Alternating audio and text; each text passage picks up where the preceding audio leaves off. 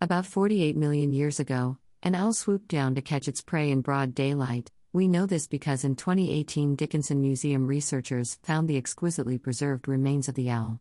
Its skull shares a telltale characteristic with modern-day hawks, which also hunt by day. As they have evidently existed since the ancient times, the owl has been regarded with fascination, awe and fear throughout history. They feature prominently in the myths and legends of a variety of cultures. Athena holding a helmet and a spear, with an owl. Attic red figure Lekithos. Between circa 490 and circa 480 BC. An owl's appearance at night, when people are helpless and blind, linked them with the unknown. Pliny, 23-79 AD, described the owl as the very monster of the night and argued that, when it appears, it foretells nothing but evil. However, despite his apparent distaste for owls, Pliny also believed that the viscera of owls held curative properties that could restore health and relieve pain. For example, a healthy mixture of owl brain and oil dropped directly into the ear canal was a handy cure for an earache. Hooting of the owls was regarded an ill omen. In ancient Egypt, if a lowly official received the glyph of an owl from the pharaoh, it was understood that the recipient had to take his own life. In the Teotihuacan culture, the owl was also seen as an evil omen as well as one of the many sacred animals of the rain god Tlaloc. By the Middle Ages in Europe, the owl had become the associate of witches and the inhabitant of dark and profane places. Detail of page from the Vienna Dioscurides, circa 512 CE. The Sumerians called the owl the Yukaku. An example is from the Cursing of Agad, an ancient Mesopotamian story written around 2100 BC. May the Yukaku, the bird of depression, make its nest in your gateways, established for the land, and the bird of destroyed cities. The sleep bird, bird of heart sorrow. In ancient Syria, the owl is found recorded in the 8th century treaty in the Aramaic inscription from Spire, in which the owl serves as an emblem of desolation. Owls appeared in graves from the earliest layers of the Carthaginian settlement, contemporary with the Tyre owl-based cremation burials. 2 claws from a species of owl native to Lebanon were identified. A close examination of their remains revealed that, before being placed in the fire, these owls had been cooked or boiled. The excavator surmises that the remains of a meal or offering had been placed on the funeral pyre together with the corpse of the deceased and subsequently mixed with the human remains in the burial urn. The Phoenicians/Sidonians Hebrews sacrificed owls to be included in their burials back to the 7th century BC. Wooden Egyptian sarcophagus, by Tulwith Eldar, own work, Tulwith Eldar, CC by SA 4.0. In biblical law, owls are included in the list of birds that were not to be eaten. An oracle concerning Edom, Isaiah 34:11 declares that, the desert owl and screech owl will possess it, the great owl and the raven will nest there. God will stretch out over Edom the measuring line of chaos and the plumb line of desolation. The eagle owl roosts on the capitals of a desolated Nineveh in the prophetic vision of Zephaniah 2:14, which says, flocks and herds will lie down there, creatures of every kind. The desert owl and the screech owl will roost on her columns. Their hooting will echo through the windows, rubble will fill the doorways, the beams of cedar will be exposed. Later the owl deity known as Ashtarti becomes the demon goddess that is known as Lilith, who was created in the first Genesis account. The sinister owl symbolism migrated to Italy and the Romans with the Phoenician tribe of mariners from Crete who were said to survive the deluge and gave rise to the Roman Empire. It was a common belief that the Roman army was warned of impending disaster by an owl before its defeat by the Parthian Empire at the Battle of Carrhae in 53 BC. Virgil, 70-19 BC, describes an owl's death howl from the top of the temple by night as a precursor of Dido's death. Owl with the inscription Delta Epsilon Mu Omicron Sigma Iota Omicron Sigma, Demosios, from people, possession of the Athenian state. Side from an Attic black figure Amphora, ca. 500 BC. Emperors Augustus, Valentinian, and Commodus Antonius were thought to have died after an owl alighted on the roof of their villas. Ovid, circa 43 BC to 1880, a very popular poet in his time, somewhat amplified this sinister aspect by saying that the owl's presence was an evil omen and owls destroy children who are not properly watched. In the 5th book of his Metamorphoses, Ovid relates how Proserpine, Persephone, was transported to the underworld against her will by Pluto, Hades, god of the underworld, and was to be allowed to return to her mother Ceres, Demeter, goddess of agriculture, providing that she ate nothing while in the underworld. Ascalpus, an underworld demon, saw her picking a pomegranate, and told Pluto, Hades, what he had seen. Ceres, Demeter, turned him into an owl for his trouble. Illumined in his form, Ascalpus became forever known as a sluggish screech owl, a loathsome bird. To avert all evil that the owl supposedly had earlier caused by its screeching, early Romans would nail a dead owl to the door of their house. This custom persisted into the 19th century. The song of the owl does not exclusively foretell doom. Peter Tate, in Flights of Fancy, Birds and Myth, Legend and Superstition, says that a belief originating in India proposes various fates according to the number of owl calls one hears.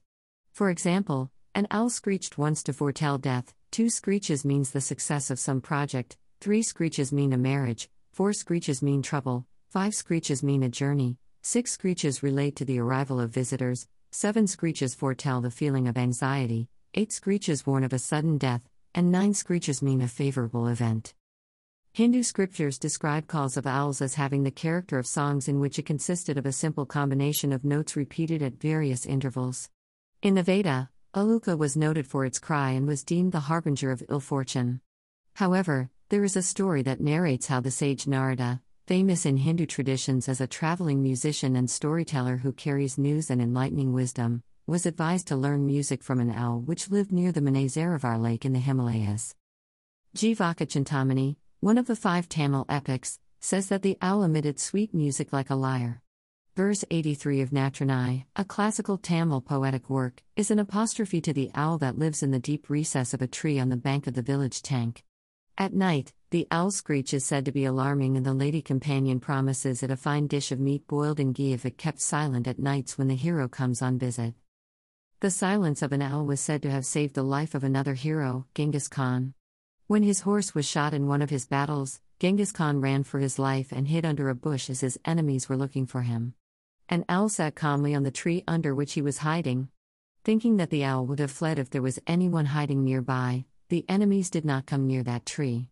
Thus, the arms of the Tartar rulers contain a black night owl and a golden shield. This is the birth name or nomen of the Egyptian pharaoh Amenemhat I. 12th dynasty. Cartouche in low relief. Detail of a limestone wall block from the city of Coptos, Kift, modern-day Egypt. The Petrie Museum of Egyptian Archaeology, London. The Montagnais people of Quebec believe that the saw-whet owl was once the largest owl in the world and was very proud of its voice. After the owl attempted to imitate the roar of a waterfall, the Great Spirit humiliated the owl by turning it into a tiny owl with a song that sounds like dripping water. Hindu goddesses Lakshmi, goddess of fortune and prosperity, and Chamunda, goddess of war and disasters, both have owls as their vahanas, mounts. Perhaps due to their association with the otherworld and its mysteries, the owl was also thought to be a predictor of future events and became an emblem of wealth, prosperity, wisdom and fortune. Lakshmi, the Hindu goddess of fortune, wealth and prosperity, is known to have a white barn owl as her vahana. Therefore, one never drives away an owl in Bengali households as it symbolizes good fortune and wealth. The white barn owl especially is considered as a Brahmin, an upper caste in Hinduism specializing as priests, teachers and protectors of sacred learning. Lakshmi's owl is known as Aluka. Aluka is also another name for Lord Indra, the king of the heavens, personifying wealth, power and glory. Aluka may be the best illustration for the dueling qualities and fluctuating characteristics of the owl in the ancient world. As to achieve prosperity, one must achieve wisdom. The goddess Lakshmi seeks one to open the eyes to the light of wisdom.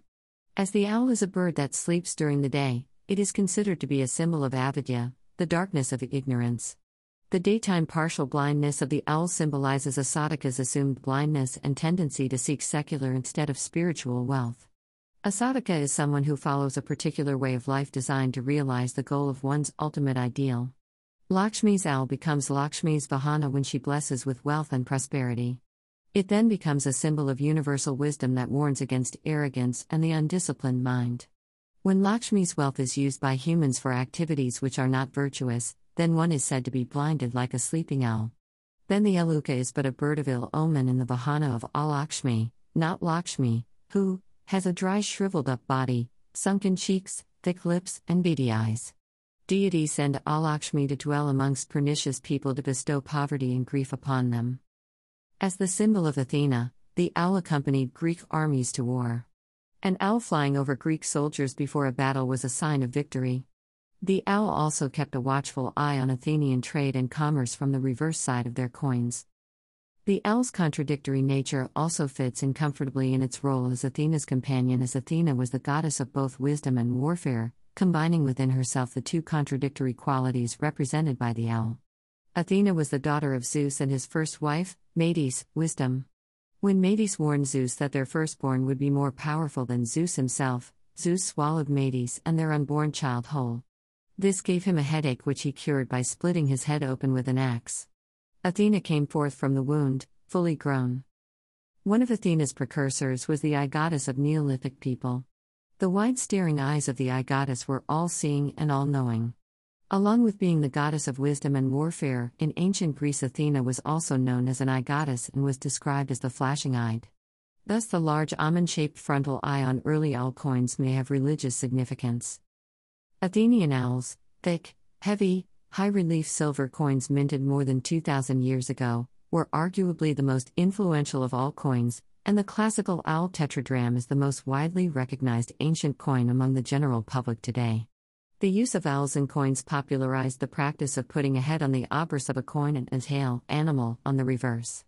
These coins were handled by Pythagoras, Hippocrates, Socrates, Plato, Aristotle, Archimedes, and others whose thinking formed the very foundation of Western civilization. Thematically, the coins remained unchanged, Athena on the obverse, her owl on the reverse, for half a millennium, through great changes in the ancient world. All archaic, classical, and intermediate style owls depict on the reverse an olive sprig. This refers to Athens' large export of olive oil, which along with silver, pottery, and military success were the main reasons for her prosperity.